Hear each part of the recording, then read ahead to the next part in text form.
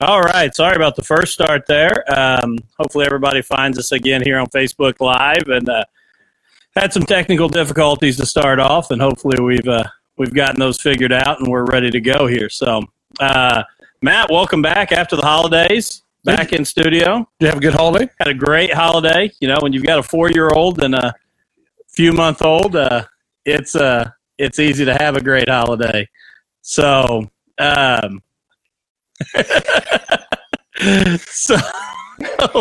we do have some guests in studio. Yeah, as you guys can tell, we got Pete Abel and Drew Abel in the house. You guys hearing Pete say he can't hear in these headphones over there real well. So, welcome to the studio, guys.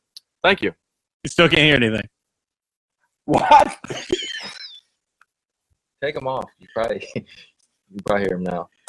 Take what off? Just take them off. I can hear good now. Yeah, you can go without them. It's all right if you can't hear with them. I can hear. So Pete and Drew Abel in studio with us. Before we get to talking to them, let's definitely mention our sponsors here. First and foremost, InTheFastLaneProductions.com. It is the place to go to make sure that you can catch all of the weekly racing action at Brownstown Speedway. Make sure you get a premium account. I know they've had the site down a little bit here over the winter, working on it to make it a more user-friendly site. So continue to look out for their updates and make sure you get a premium subscription to InTheFastLaneProductions.com. Our next sponsor is going to be Schaefer Photo and Custom Tees. Schaefer Photo and Custom Tees is a place for any race fan to get your racing memorabilia. Mark and Jamie Schaefer will work to make whatever custom photo product you would like, from prints, keychains, magnets, buttons, and much more. Stop by the Schaefer Photo and Custom Tees booth and let Bronze Bobby know what they can do for you during the racing season. Also, Brownstown Speedway season opening up here in March, and coming up right off the bat, March 16th will be the Indiana Icebreaker, and then March 22nd, the All-In 25, and then the next day, the No Way Out 40 on March 23rd. 2 complete shows on those nights. So 3 big shows right off the bat there to start the season out for Brownstown Speedway. And Miller's Termite and Pest Control. Don't get roped into contracts or high prices with the big companies. Reach out to someone who cares about you. Reach out to them on Facebook at Miller's Termite and Pest Control. Email at pest_n_peace@yahoo.com or by phone at 812-767-5657. Also, P3 Graphics is one of Indiana's premier suppliers for motorsports wraps and apparel. P3 Graphics offers great pricing along with some of the best customer service in the industry. Give them a try on your next project and you won't be sorry. Contact them via email, phone, or on Facebook at the P3 Graphics page. Find out more at p3graphics.com. One of our newer sponsors, Gilpin Electric and Generator Services. Gilpin Electric and Generator Services is a customer-first company that takes care of all your electric and generator needs. They're your go-to dealer, installer, and generator service company. Don't be stuck without power during severe weather this year. Contact Gilpin Electric and Generator Services on Facebook or call them at 812-953-1261.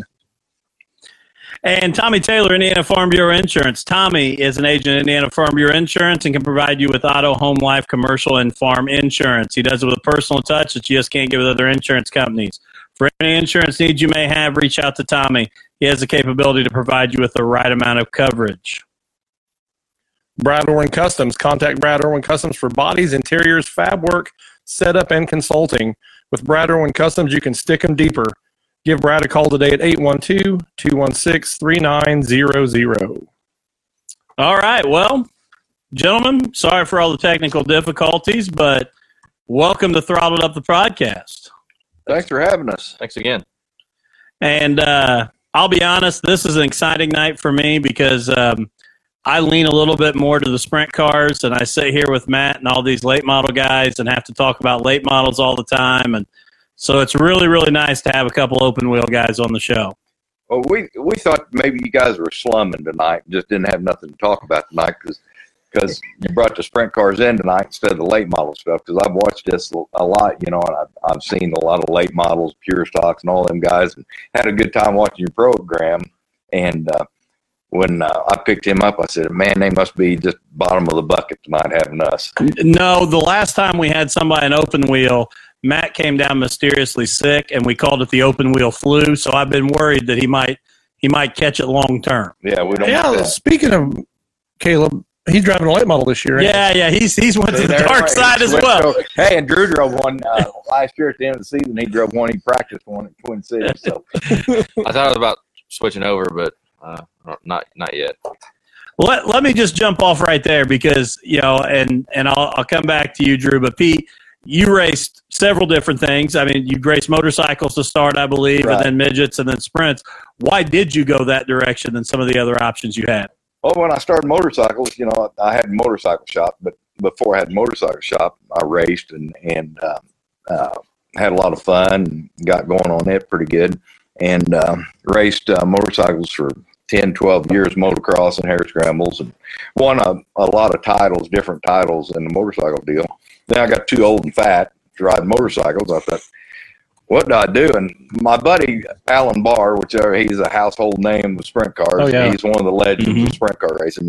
He's the one that's got me started in motorcycles. He taught my dad into doing all that, and we went that direction. And I got following him when he was driving sprint cars. I thought, man, I might want to try that. And he said, well, you might want to try something a little smaller first. So I got a TQ midget, and I went through a couple years of TQ midgets, and I kind of outgrew those too. So then I went to the sprint car deal, which he helped me tremendously getting started in sprint cars, him and Marshall Campbell out of Ohio.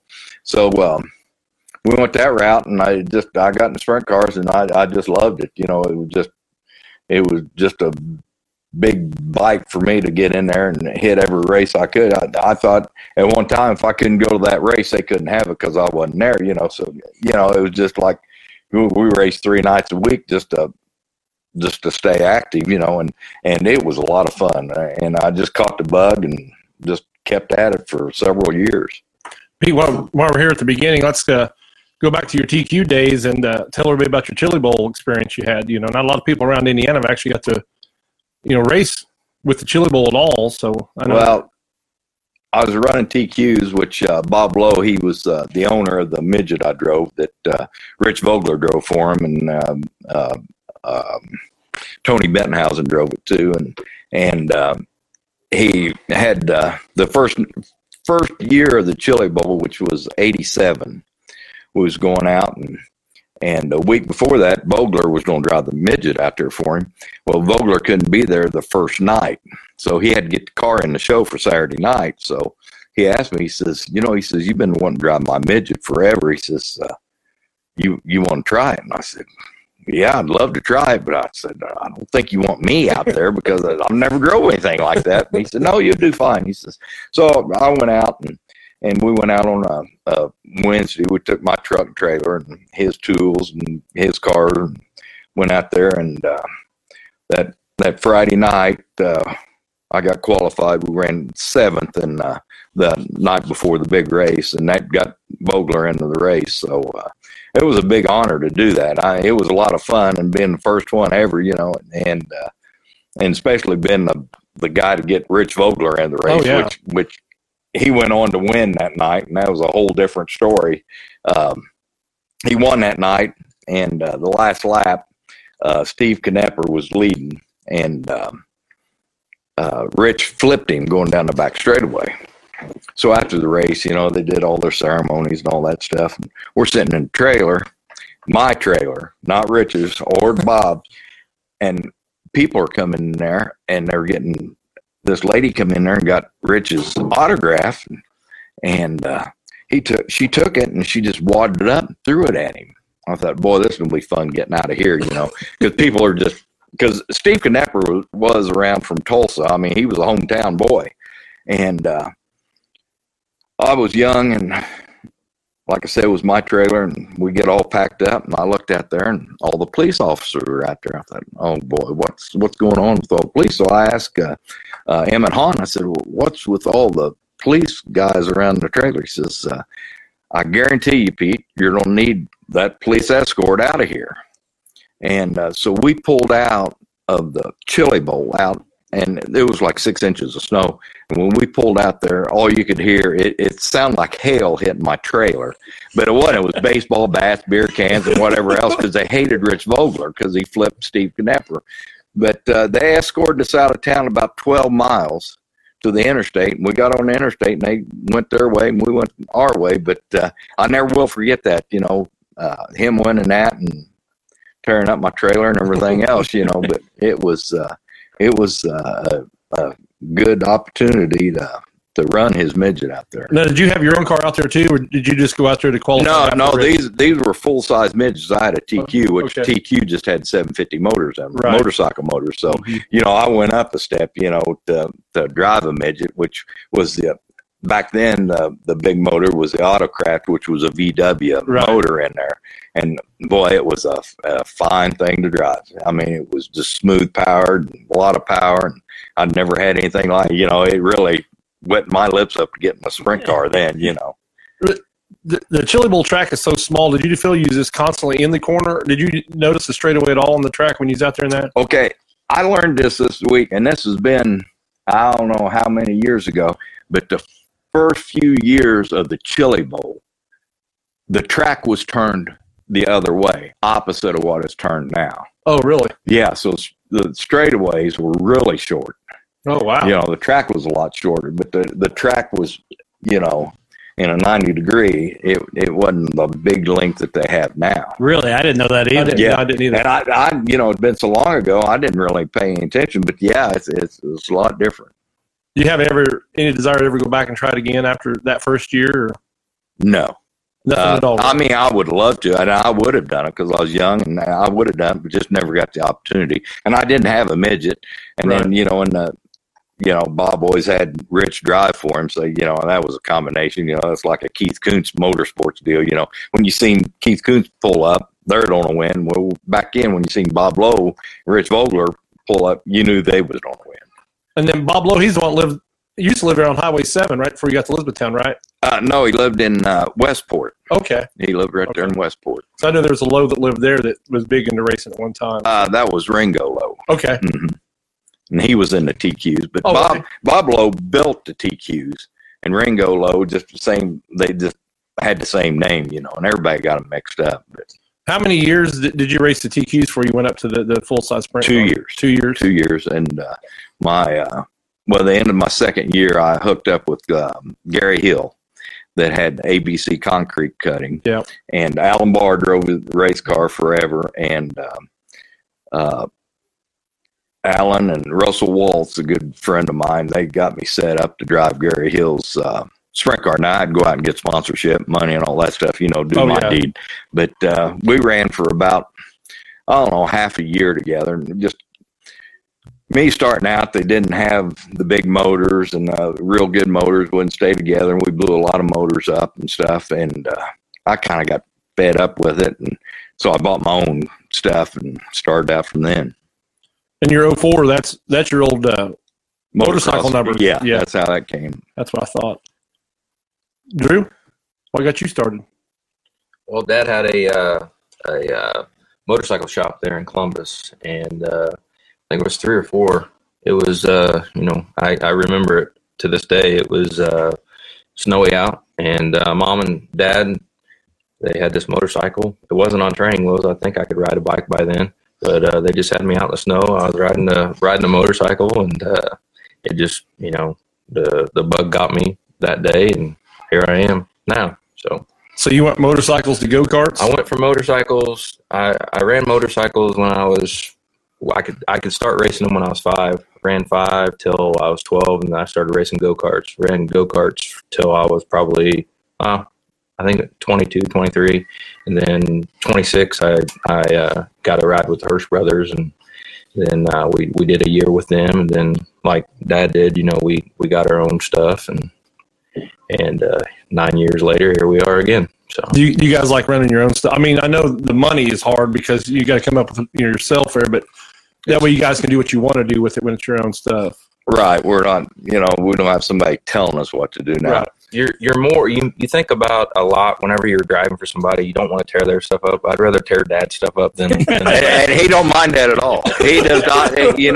He don't care about tearing my stuff up. No worry whatsoever. None whatsoever. I mean, he'd tear up Hurst brother stuff, and he'd thank him and say I'm sorry and stuff and all that. I don't hear none of that.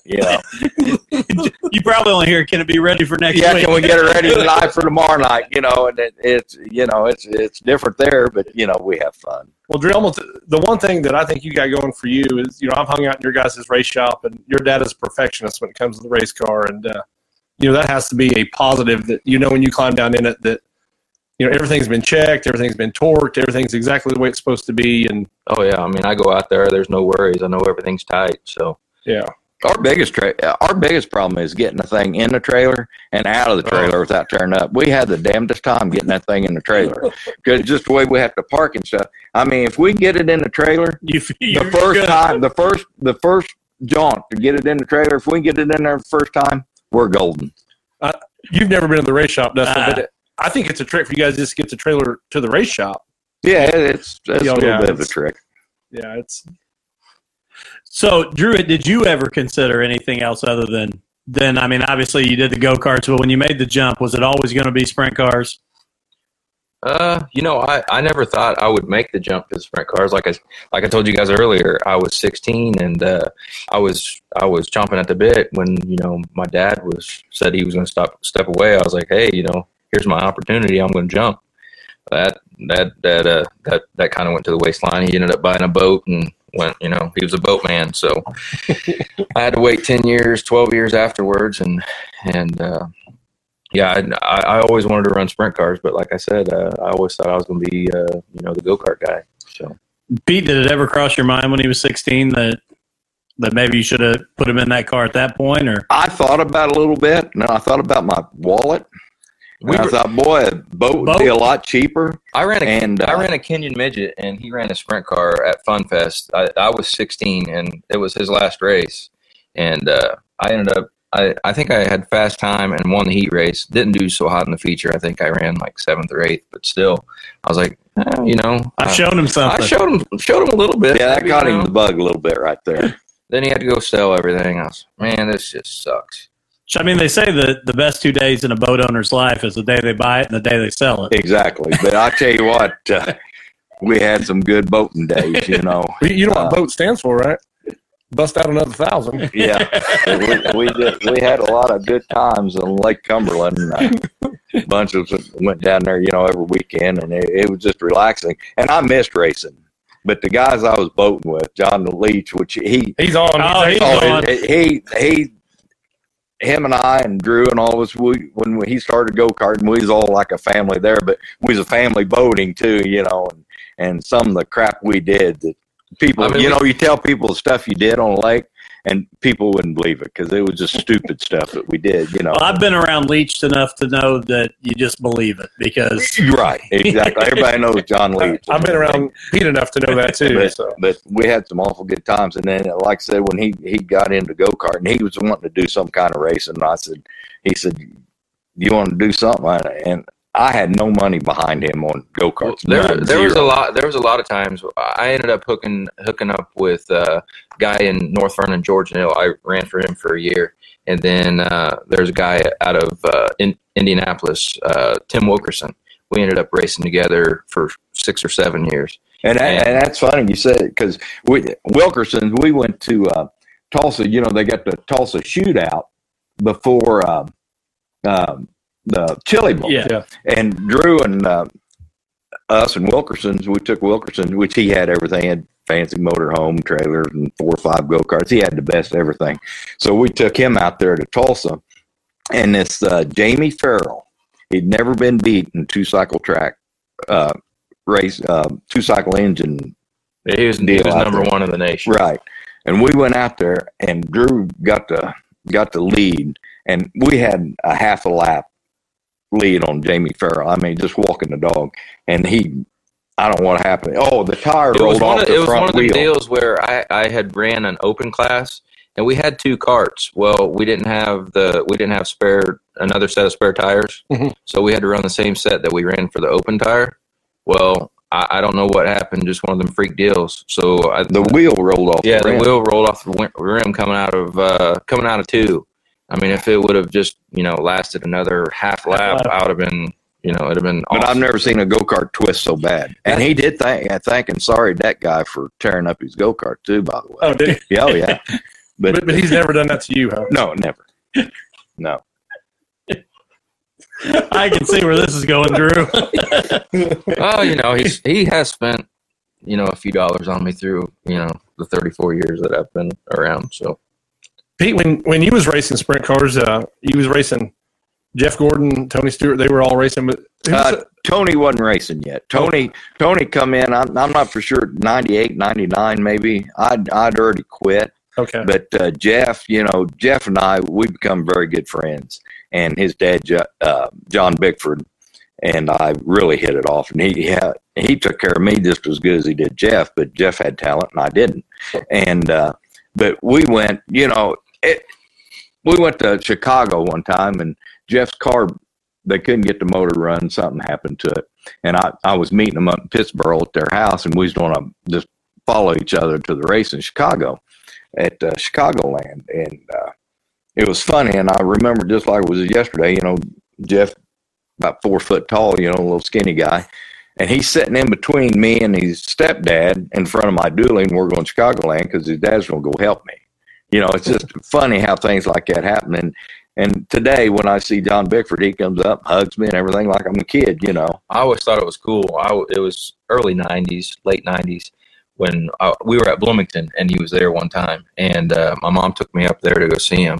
And he actually pulled us to the side and talked to me for probably 10 minutes. Well, Jeff Gordon, he was my idol back whenever I was a kid. So I was just on cloud nine. I was like, man, this is so cool. Oh, yeah. And I mean, he with kids, I mean, he did really, really, really good job with talking to young kids. So. For everyone listening, though, you ran a lot of wing sprint cars back when you raced. You ran more wing than you did non-wing. Right? Yeah, the last 3 or 4 years, we ran non-wing because everything in Indiana went non-wing. Right. Yeah, everything we did was mostly winged. And Pete, I'm going to ask you this because I know what you just said, but I also know that's ridiculous that Gordon had talent and you didn't. How big do you think that gap is between those guys that make it to that next level? And I know it's a whole different ballgame now, so we're not going to talk about the guys now and the money and all that, but back when you were racing, what was that difference for like a guy like Gordon to get to that NASCAR level or the IndyCar level? I think it's a lot of the wrench, the guys doing the wrenches. Like John, he just knew. He was a Carl Kinzer. He just knew what that car would do. He knew how to make the adjustments, and everybody tried to figure out what he did, but he was just so sharp, and Jeff was sharp too, but it was money too back then, not as much money as it is today, but the people behind the scenes, it was a lot of people behind the scenes, making the right calls on the dirt. There were some other people you really enjoyed racing with. I mean, you had pretty much all the Kinzers back then. Well, yeah, Randy and I, we were best buddies racing, and Friday nights we'd go to Bloomington race, and which everybody knows me. I drank a lot of beer, and so did Randy, and so did Steve, and all. But Randy and I, we were good buddies. But we'd go over to his house and drink beer after the races Friday night, and then Saturday we'd all meet in Lawrenceburg, run to Lawrenceburg Saturday night. Well, Randy and them would come to our house and stay Saturday night because we'd go to Hopstad every Sunday night. Yeah. So we'd be racing 3 nights a week. So they'd come, and it was just a big family, and Bob Mahalia, they was just family, and we had a lot of good times. Who's been your most favorite guy to race against, Drew? I mean, there's a lot of them. I would say probably, I always looked up to Levi Jones. Whenever I first started, the first couple years, I got to run a few races with him. Him being a multi-champion and running for Tony Stewart, which is one of my idols too. That was one of the bigger guys. I'll tell you a guy that really surprised me is T-Metz. Thomas Oh, Mesereau. yes. We're at Eldora. I took Drew to Eldora, and he'd never been to Eldora before in his life, and he went out. Hold on a second. Hey, I'm talking. So when we get over there, I'm so nervous just because of what that track, who's all been at that track. Oh, yeah. It was amazing. But anyway, we go out and win the heat race, and we get ready. And no, it was hot laps, and guy would just spin. We just can't get a feel for the racetrack because it's hard, slick, and it's just different, big, wide. And then I'm working on the car, and all of a sudden I look behind the car, and there's T-Mez. What's he doing around my race car? Well, he took a likeness to Drew for some reason and knew Drew could drive a race car. Well, he was over there trying to set that car up so he could drive it. And he come over, and like I said, we went out and won the heat race and won the feature, or didn't win the feature, but we ran 7th or 8th in the feature. But it was just something like this. T-Mez, he was always a hot shoe. And I'd never talked to him a day in my life, but he just, it's how he liked Drew. I said, "What are you doing, T-Mez?" He said, "Well, I come over to help Drew get this pig running around this racetrack." I said, "Well, thanks." We've talked about that on here, though. It is amazing kind of how that happens in the pits at the racetrack. And as a fan, when you're just sitting in there, you don't always see that. Right. A guy that's a competitor, that they constantly will come over and try and help guys get better and compete and do those kind of things. That's like we tell people, our trailer's open. If you need anything, you break down or whatever. I mean, you don't want to beat somebody that because of a parts failure. Before a feature, you don't roll like that. No, have you ran any wing stuff, or are you all non-wing? That look tells everything. Yeah. So there's been a few times where I've told Dad, "Hey, why don't we get a wing car?" Well, we don't have the motor for it.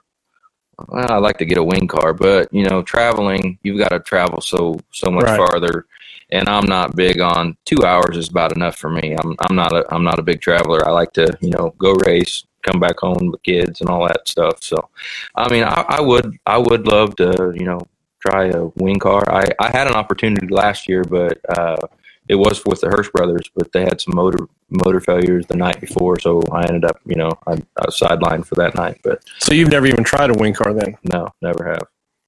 Pete, how much of a difference was it when you went from running wings all the time to running a non-wing? Did you have to change your driving style because the wing wasn't catching you anymore? Yeah, it's like driving a car with studs and the tires on ice, and then you take them studs away. Oh, really? It's that big of a difference? Oh, yeah, it's a big difference. The wing cars, you drive them. Don't get me wrong. I respect everything that they do. But when you take that wing off, it's a whole different animal. Wow. I didn't think I knew it would make a difference, but I didn't think it'd be that big of a difference. No, it's a big, big difference. Pete, with your entire career, what's your favorite win or your most prestigious thing when you look back that you really think memorable? My biggest win was winning the Jeff Thixton Memorial at Lawrenceburg Speedway and beating Jack Hewitt. That was a big win. And Leon Thixton and I he's a great friend of mine. And to win it under his son's honor, was just a great deal. You're in the Hall of Fame down at Lawrenceburg, right? Yeah, 2 years ago. That's why I thought they put you in the Hall of Fame down there. So, What's your favorite win so far, Drew? Well, I'd like to get there. No, I mean I've won heat races. I've been real close, in the feature. Ran, I think 2-3 years ago we ran second 8 times in 1 year. I mean, it's there. I can't capitalize on it, I guess. And you chased that Boss Series 1 or 2 years there, didn't you? No, we ran a few races, but I thought you guys actually went. No. They travel so it's Ohio. They go Pennsylvania, and it's a great series, though. Don't get me wrong. Oh, yeah, if we could, we would, but it's just 5-6 hour drives for us. But anytime they're close, we try to get. We didn't so much this year, but we tried to go one time. Yeah, we tried to. We got almost. We got to burn house, but it's a great series. And Drew, when you talk about, you running second all the time, when you go back and you look at that race or those races and what do you look at to adjust to try and come back? Because I know I've asked a lot of the drivers that have come on. You don't want to make a ton of changes and throw big changes at your driving style of the car. So what in your mind do you think is that next step you have to take? I don't think it's so much the car. I think it's me, as in, a driver. You're thinking, I've got 2-3 laps left. What do I need to do different? Well, you do something different. Maybe you shouldn't have done it. You should have just kept your line, and you would have probably blown past that guy a lap or two before the race was over. I just think when you're in that car, you're thinking so much, you just overthink things, and that's my problem I've got right now. So with all the adjustments you have in the cockpit, do you think you over adjust there too? Sometimes you can forget that. Just when he gets in that car, I tell him he can don't tell me touch to do. nothing, He can tell me he to do won't do it. something. Oh, really? And Yeah. I'll do it, but then he can tell me something on a yellow flag, and I think a few times he's heard me. He's not nice either. But there's just being a young driver, there's the shocks are just ungodly to try to learn. I've been at it for 30 years, and I still have a trouble with them. And then you take somebody's 6-7 years experience and give them shocks and try to tell them what to do. It's an art. You got to really understand shocks, and he's got one on each corner. He's getting there. Yeah, he's getting there. You can make that thing if you go the right way. You can make it something, but if you go the wrong way, oh my God, you're just holding on for dear life till that checkered flag. Now, are you able to adjust it all over under the green, or do you have to wait until a caution to do it? You can, but it takes a little while. It takes a while to because you look with a shock. If you're going down the straightaway 100 mile an hour, and you can't just adjust one shock, you got to adjust 2 shocks. Oh, really? On the bigger track, you're fine, but say Bloomington. It's the track's so small, it doesn't look small from the stands, but everything's just going so. And normally, all the tracks, everything's so slow, but Bloomington, for some reason, everything's it just goes so much quicker. And it's not real wide, so I'm sure that no, definitely not. You gotta either pass getting in or getting out. There's no passing and going down the straightaway there's not much of a straightaway at all. You're more in a slide the whole way around that joint. It's narrow track. It's 2 cars wide, and that's it. Maybe after the lip gets put up on the outside. If you look up on the hill and you look at that track, it looks wide, but you get on that, it's not. No, it's really like, how am I going to pass a car? And Pete, what do you think from your time? I know you talk about shocks. What is the biggest technological advancement that you see in the cars? Is it the shocks and that? Oh yeah, the shocks are the biggest part. The shocks have come so far in the last 6-7 years. It's unbelievable. We got the gas shocks. They're cockpit adjustable. Back when I ran, they was oil-based shocks. You couldn't adjust them in your cockpit. You had to, usually put a whole new set of shock on. Yeah, you changed the shock. Yeah. Well, when I first quit, they got where they was adjustable shocks, but you had to do them on the shock. So instead of having 20 shocks, you still had just 4 shocks. And you could adjust them, but you couldn't do it inside the cockpit. Now, I'm going to ask this, and Drew, I don't want you to take any offense to this because I'm going to ask Pete you, but do you think some of that hurts young drivers because they can, and I know, Drew, you said you don't do a whole lot of adjusting, but do you think it hurts young drivers to have all that ability to adjust in the car, Pete? Yes. And not learn to just feel it better more? Right. I'd like to see him, last year, USAC did without the adjustable shocks. So they kind of went back to old school, but the shocks are so much better. So it took all the driver's ability away from them to make the car right. So when they push off, that's what they had. They couldn't make it any better. I wish they'd go back to just oil-based shocks, get rid of the gas shocks, just like the World Outlaws, they're on the It'd save quite a bit of money too, wouldn't it? Well, yeah. Mm-hmm. You take a World Outlaw shock. I don't know exactly the price, but $150 shock, where the new shocks are $700 a piece. Right.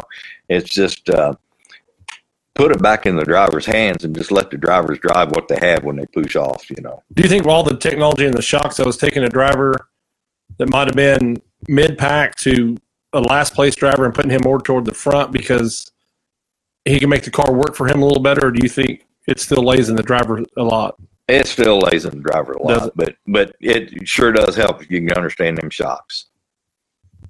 And Drew, I'm gonna ask you kind of the same question. Do you think it can hurt a young driver? Like I said, I don't want you to take any offense that you have it, but because it's the technology that's out there. Oh yeah. I mean, if you understand shocks, then you've got it made.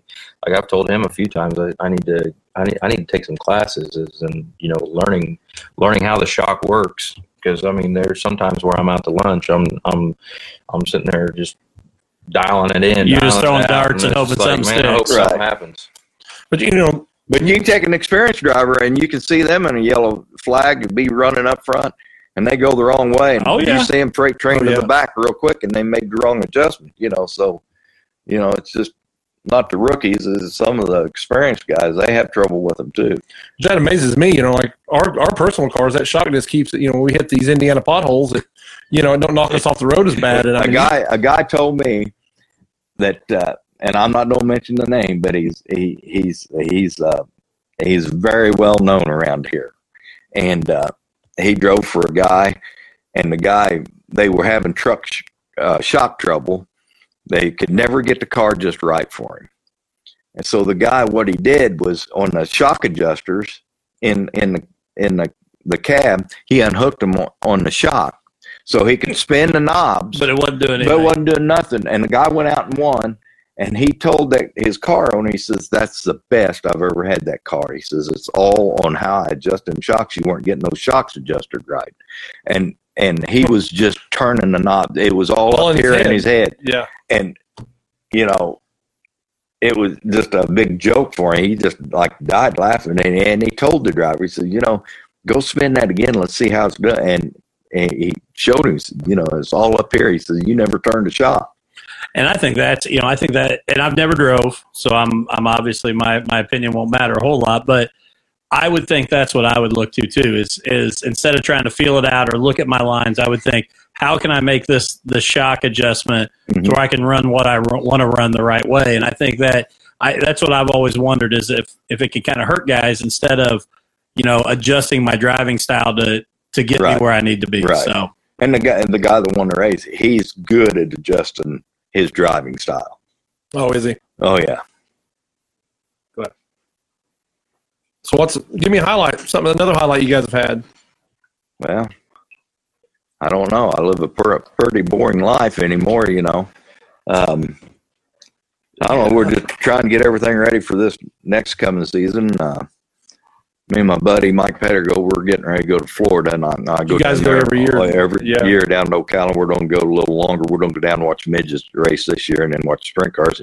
You learn a lot there first season, see what they're doing and stuff. So we're excited about going down there for 10 or 12 days and kind of hang out and watch and help whoever we can, And we'll do that and come back, and then get ready for the 2019 season. So what's your guys' plans for the 2019 season? We really haven't talked about it. You gonna race every week, or just?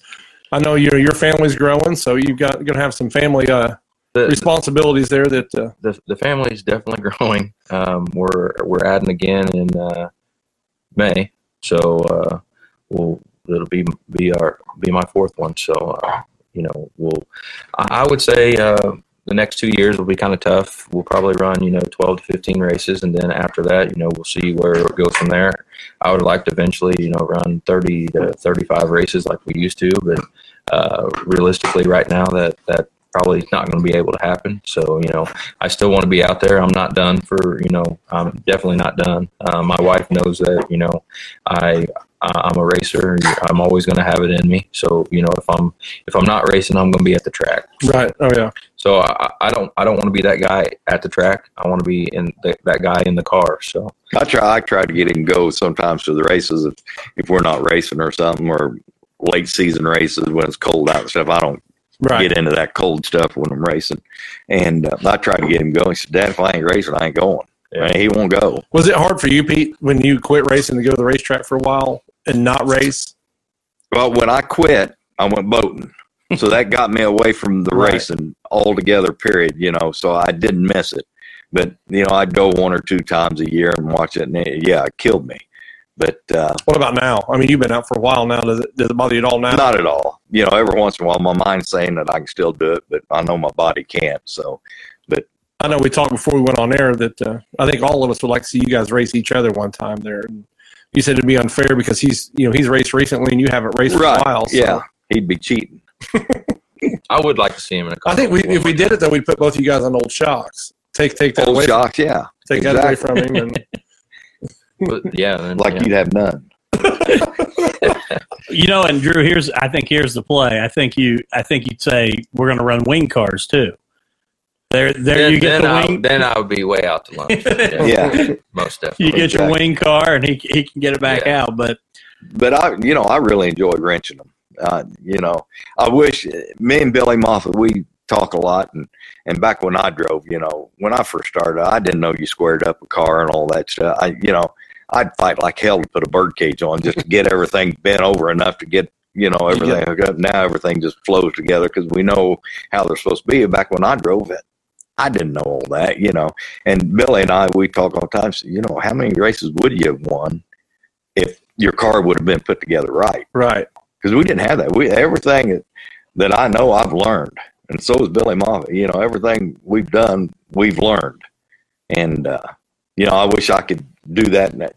I'd like to drive a car again, just a car that's right like his, and just to see what driving a car that felt right really felt like. mm-hmm. So that made you a better driver, though, because you had to overcome Right. because the rear end was probably in it. It was in a bind, and front end probably wasn't. Well, I knew the front end was squared up, but the rear end, we did our best. But you mentioned Billy Moffitt. I remember when Rodney Reynolds had his race shop right next to my house there. that was a bar. Well, pretty much with a race car in it. Right. Yeah. But We had something to put our beer on. I worked nights then and went to bed in the middle of the day. I'm sleeping, and I kept hearing this great big crash outside. I couldn't figure out what this bang was. So I walk outside, and Billy has the front end bars off Rodney's sprint car, beating him against the telephone pole in my front yard, getting them straightened out. Uh-huh. I'm like, what are you doing? And he just beat those, I don't know what you call them. Drag links. Yeah, he'd beat those until they looked kind of straight, and he'd put them back on the car. But, Right. Drew, you're shaking your head. Ain't it how you do it? I don't think I'd want it on my car. He don't well, I used to do it too. He won't let me do it to his. Went buy new, It's Dad's money. Yeah. You don't use the telephone pole out front as a shop tool. No, we call Indy Race Parts, and then we get our shipment in the mail the next day. That's over. It was overnight. I'll just say, just put it on Dad's bill.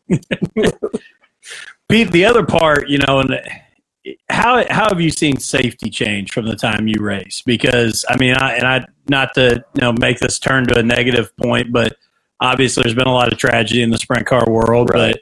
But I think that the negative to a lot of that is what people don't realize is these cars are probably safer than they've ever been. Obviously, Yeah, the down tube brought a big safety factor to the world of sprint cars, but the helmets, the neck restraints that they run, the Hans device now, and the seats a big issue now. The full containment seats. Back when I drove, we didn't have full containment seats. It was like, my first race car I ever had a fiberglass seat in it, and it was Zeus buttoned in.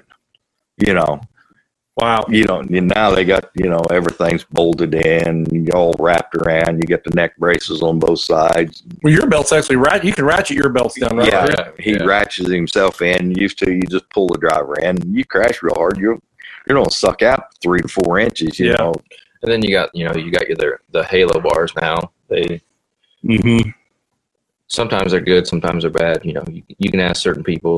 Some people don't like them, some people do. But you're talking the bar that runs across the top. Over your head, yeah. But why is that? Why do some like it and some don't? A lot of people say it stiffens up the chassis too much. Takes all the flex out of the chassis, but the chassis, I think it needs to be stiff so you know what the corners of the car is done. So I don't think it's a big deal. It's just whatever people get used to. Yeah. Well, a lot of people thought that the down tube stiffened the chassis too, didn't And it does, yes. Oh, yeah. Yes. Yeah, the ones listening, the down tube goes from the top of the car down toward the front end. Front there. end, yes. So that They used to not be there, and the cars really flex in. Reynolds and I had one back in about 97 was they call it a non-down tube car, and I mean you could sit in the seat and I could feel that thing flex and work. Oh, really? And it was the best race car we ever had. We won a lot of races with it, and then it got destroyed, and then we couldn't get another non-down tube. And I don't even think nowadays you can run a non-down tube. I don't think they'll let you, unless it's a vintage race or something. Right. Drew, Keith Sparkman wants me to ask you about the race you had with J.J. Hughes. Oh, we had a pretty good run going on that night. JJ and I were back and forth. We were throwing sliders about every other lap, and coming to the white flag, I think we were side by side going into one. I hit a hole and turned over, and that was my night.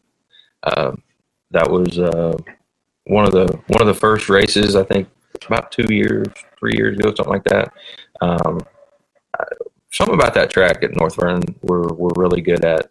I really wish they'd run more sprint car stuff just because it's so close to home. But again, that's one of my favorite tracks. I like to do good in front of my hometown. So it's one of them things where you go into, you've got pressure, and sometimes whenever I put pressure on myself, I do well.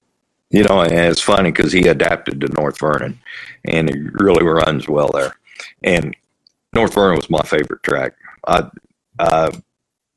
We didn't run that much there, but they always had Fun Fest there. But every time I went to that racetrack, I won. that I raced, except for one, and I got spun out. But it's just you always have that one track. It just seems like it's just it's your home, right? And that place was my home, and it's been his home. Well, that's one of them tracks where we go there, we know that we're going to run top 3, top 5.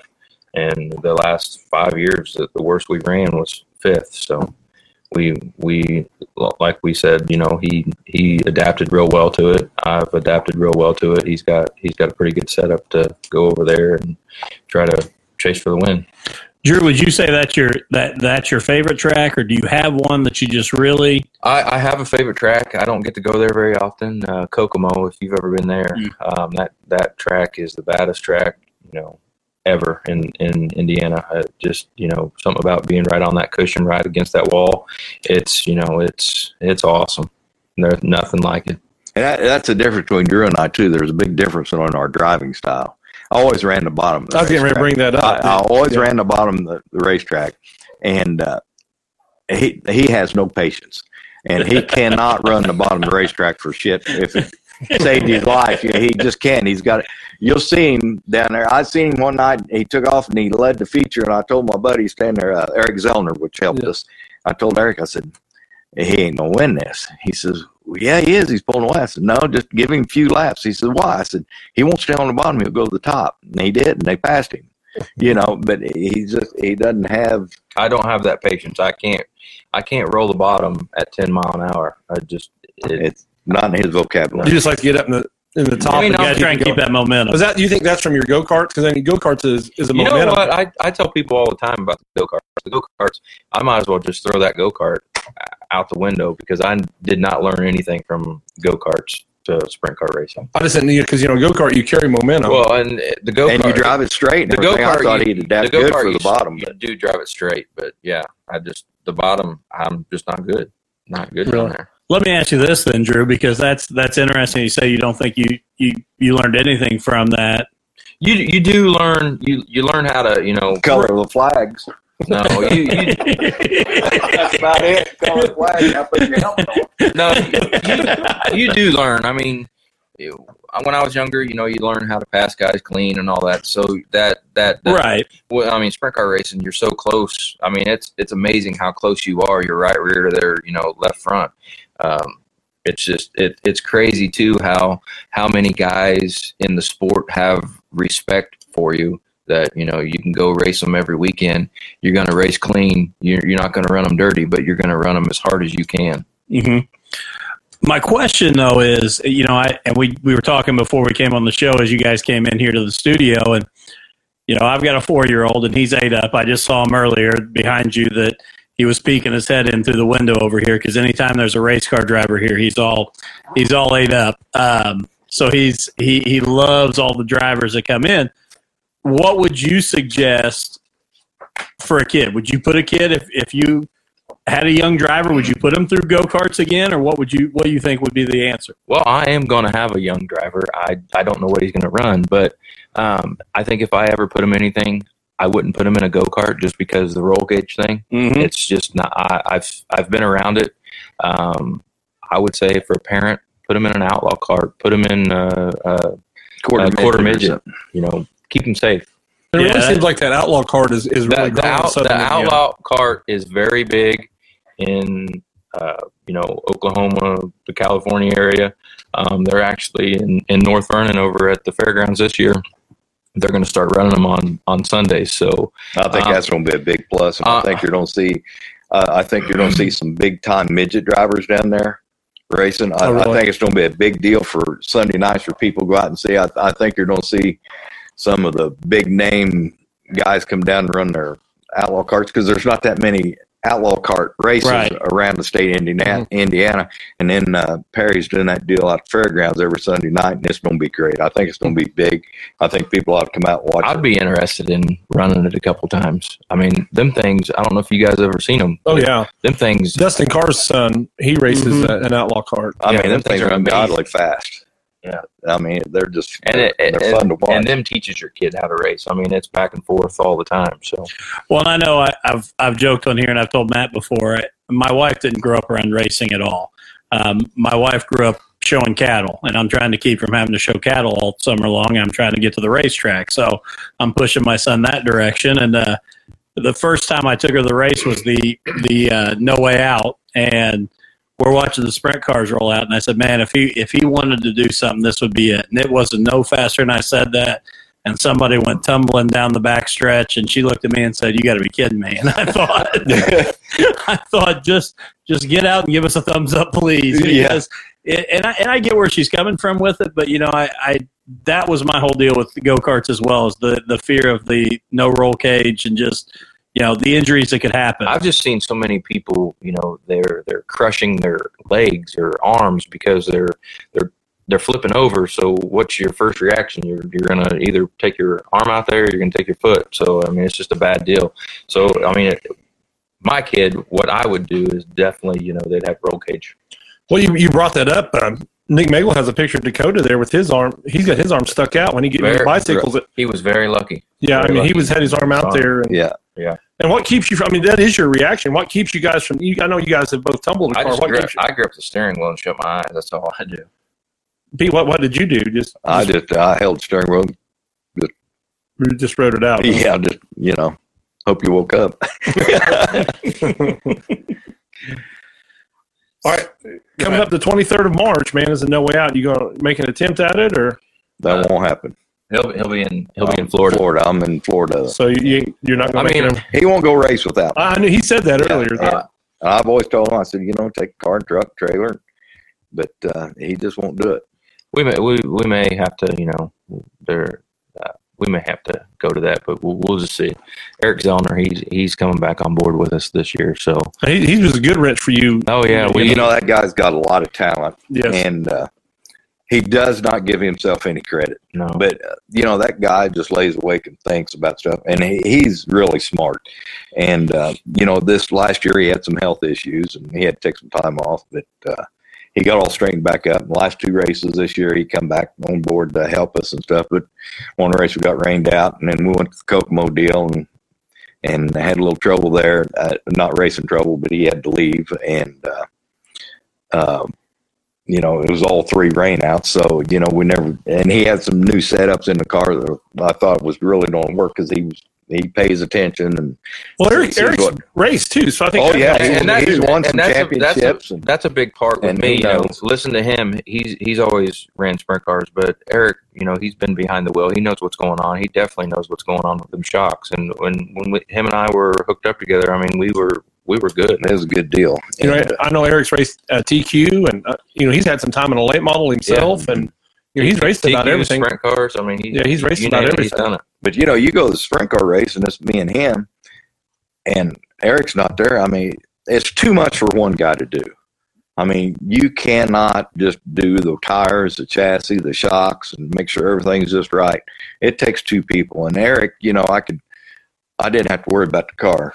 We'd talk, and he'd say what he's going to do, and we'd agree. He'd go do his deal, and I'd take care of the bleeders and the other stuff, and it was fun, and it was relaxed. You didn't work your butt off, And then maintenance too throughout the week. He'd come down and help out, because he's working all the time, so I'm taking care of the car. And it's hard for me to get down to the shop because I got the kids. I want to spend time with them. Oh yeah. But it's all about me on the weekends. It's not. It's bad to say that. That's how racing is. It's.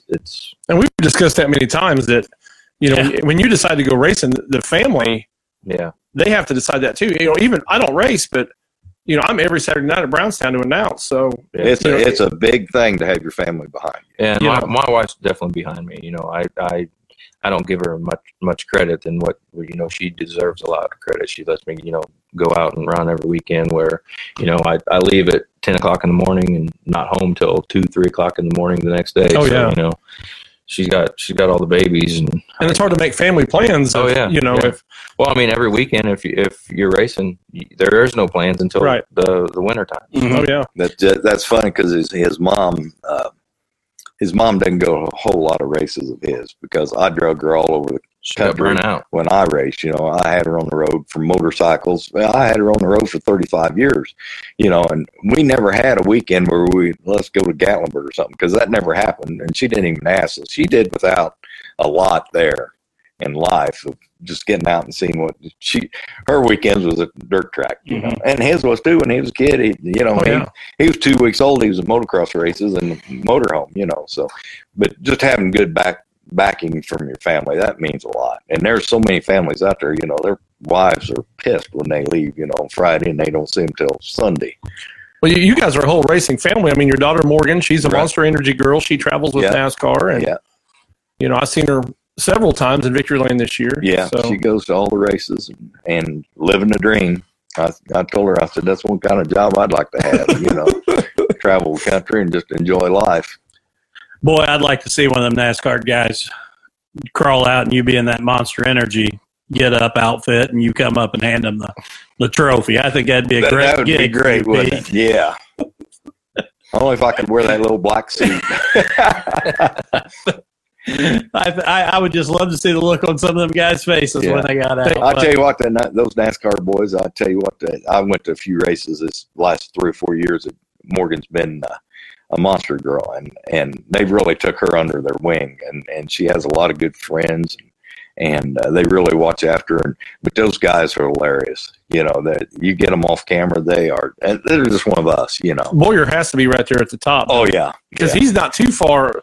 He don't hide much on camera, so I can imagine how he is off camera. Yes. So one of the best ones with Boyer was a few years ago when he got wrecked out of one of the races at Charlotte, and he got home in time to get on Facebook Live and was drinking Busch Light and grilling steaks on the grill watching the end of the race because he had been wrecked out. He said, I only lived down the road, so I went and came home. And he's on Facebook Live drinking beer and grilling steaks on his back porch watching the end of the race. Yeah. So, hey, before we end, though, Pete, there's one story that you got to tell for everybody, and that is the you and Tony Stewart at the Steak and Shake. Man, you got to tell that story with the waitress wanting an autograph. Oh, well, Reynolds was in on that. We went to a Steak and Shake here in Columbus. This is just when Tony became famous. He won a lot of IndyCar races and stuff, but he just got his beginning, and he's running really good. And we all went to Steak and Shake. We was over there one night working on his midget, what we was doing, getting TQ, getting him ready to race it. And we all decided to go get something to eat. So we went in there, and Tony, he didn't have any money because he never has any money because he just has card. But back then, he didn't really have any money, and he had to go get some money. So we got in there, and the waitress come, and Reynolds set him up to when the waitress come in and says, because Tony was getting famous, said, hey, I need to get your autographs. There's a famous race car driver here. And Tony kind of shrugged up her like, it's me. And she turned around and looked at me and said, Pete, she says, can I get your autograph? And he liked to shit himself, But it was a pretty fun night that night. I don't even know where I was going to go after that. Joey Hartwell says, some wives get mad when their husband is gone at the time of racing. So Well, I believe Mine- Their mine tempers doesn't. flare. Mine doesn't. Their tempers flare a little bit, you know. I believe, Joe, and correct me if I'm wrong, I'm looking at the 19 door hanging here on my wall. I believe Mojo Investments is Joe's wife. That's why Mojo Investments is on the side of the 19 of Marty O'Neill, because of her investments to the Hartwell Racing Group. So, yeah, Mojo Investments. Don't call them for any stock advice. I'm gonna give him credit though. That's the first thing Marty says in Victory Lane. Mojo Is Investments, Mojo yeah. Investments. So And Joe may correct me, but I'm pretty positive that's what Mojo Investments is. So, so looking ahead to 2019, Drew, what's your thoughts? What's your plans? You know, we've already been there. Well, I know you went through a little bit when I went to use the restroom. probably, run Twin Cities. I don't know how many races they're going to do. Probably do, a few Lawrenceburg races, and we'll just, Kokomo a few times. we haven't really discussed schedule wise. So, it's still early. No one's really got any schedules out except for USAC guys. So You gonna try to go to Bloomington any? it would probably, I probably will. It's easy for me to be able to get there, but I would say we'll probably hit it 2 or 3 times, maybe. We'll see. Because I know that's Dustin's favorite track is Bloomington. Is it? So Is it? Well, it's where I grew up. I grew up in Mitchell, Indiana, and went there. And I've said it on here several times. My hero as a kid was Kevin Briscoe, and watching him at Oh, yeah. Bloomington. And that's just where we always went. We were always at Bloomington Speedway, and so that's what when Matt and I joke. I mean, Matt grew up going to Brownstown, so he's obviously a late model guy. But when you grew up going to Bloomington, the late Bloomington's models a beautiful place. they weren't the late models weren't ever a great show at Bloomington. Right, You wanted to right. watch the sprint cars Right. when you went there. So, Right. yeah, that's where I always grew up and was always a Briscoe fan growing up. And he was right there in town at his dad's Briscoe Mobile Homes Right. there. And that's what we've laughed before when the No Way Out was in Brownstown last year. And Chase had the red and white number 5. The throwback car. Oh my Yeah. God! When I walked through pit lane and I saw it, I was like a kid. And he was kind of laughing at me because I didn't even want to cross back over and go over there. And I knew it wasn't, Kevin wasn't driving it. It was Right. Brady. But to see that car again like that, I mean, that was when I was a kid. That was the pinnacle, was seeing Kevin run that at, Right. at Bloomington. Yeah. So, but yeah, which I don't. The whole Bloomington Speedway thing's a little bit confusing right now too. What's going to happen with Yeah, that? I haven't even seen a schedule on them yet. And everybody keeps saying it's sold, but it's not sold. I keep hearing that the lady that owns the place or the people that own it, they're never going to sell, and it's going to stay Bloomington Speedway. And I hope. The last couple of years, the car count's been down bad there. but it's I think everywhere. yeah, but I think their main deal was, they drove from Indianapolis, and they have to come down 37. And With 37. 69 and 37 was being worked on. Oh That my was God! I mean, awful. people didn't want to sit in traffic for 2 hours, and they just weren't drawing the cars. I think, and I think that's their main problem. I think you'll see a big surprise in it this year. But then Paragon's coming on this year, running on Friday nights. I don't know what's going to happen. There with 2 tracks on Friday night there, that close together. Yeah, I would hate to see anything happen to Bloomington Yeah, Speedway. me I mean, too. it just that is Yeah. I mean, they fill that hill every Friday. I mean, it's They don't get the car count, but they fill that hill. the people Yeah. will come out. There's no doubt. I mean, and like I said, that was an iconic place to go and watch Yeah. sprint cars run. That is it. So, Drew, I do want to ask you this because I know before we kind of got started, we had some technical difficulties. We talked about you running a late model last year. Is there any intrigue at all? I hate to bring up the late model deal because we've had so much fun with sprint cars tonight, but does it intrigue you at all? I mean, I'm looking for a hard no here. they're very big. They're very big race cars. I mean, I don't know. I told Dad, it might be something in the future that I would look at and maybe do. I ran one time. Right now, definitely, it's not my time yet. When it is, I would like to run that Ted Collins Memorial race. Then there's the Wilson, Bobby Wilson Memorial. I'd like to run that. That kind of means something to me. But other than running, a fender car, I don't have anything against them. But it's not my cup of tea. You yet. take a sprint car driver and you put him in a stock car. And I was going to write this down on paper when he got into one. I couldn't go watch him because I was out of town. But I told my wife, or girlfriend, sorry, wife, that I'm going to write down 3 things that he'll say. The big, slow reacting, and a little bit slower coming off the corner. And that's exactly what he said. And then you take a guy that's in a stock car, like Marty O'Neill, he ran the No Way Out this year. Yeah. And I was talking to Larry Hartwell, and I asked, which I don't know. Marty ran the Fun Fest, not the No Way. Fun Fest, yeah. But I don't know Marty. I've been around him a little bit, but not to really know him. But I asked Larry, I said, what do he think? He says fast and no side bite. And, late models all side bite. Oh, yeah. And they're fast, too. Well, I know whenever I ran. But, it's just too much of a difference between the 2 cars. I watched Shane Cottle race a late model to try to get into the Dream at Eldora one year.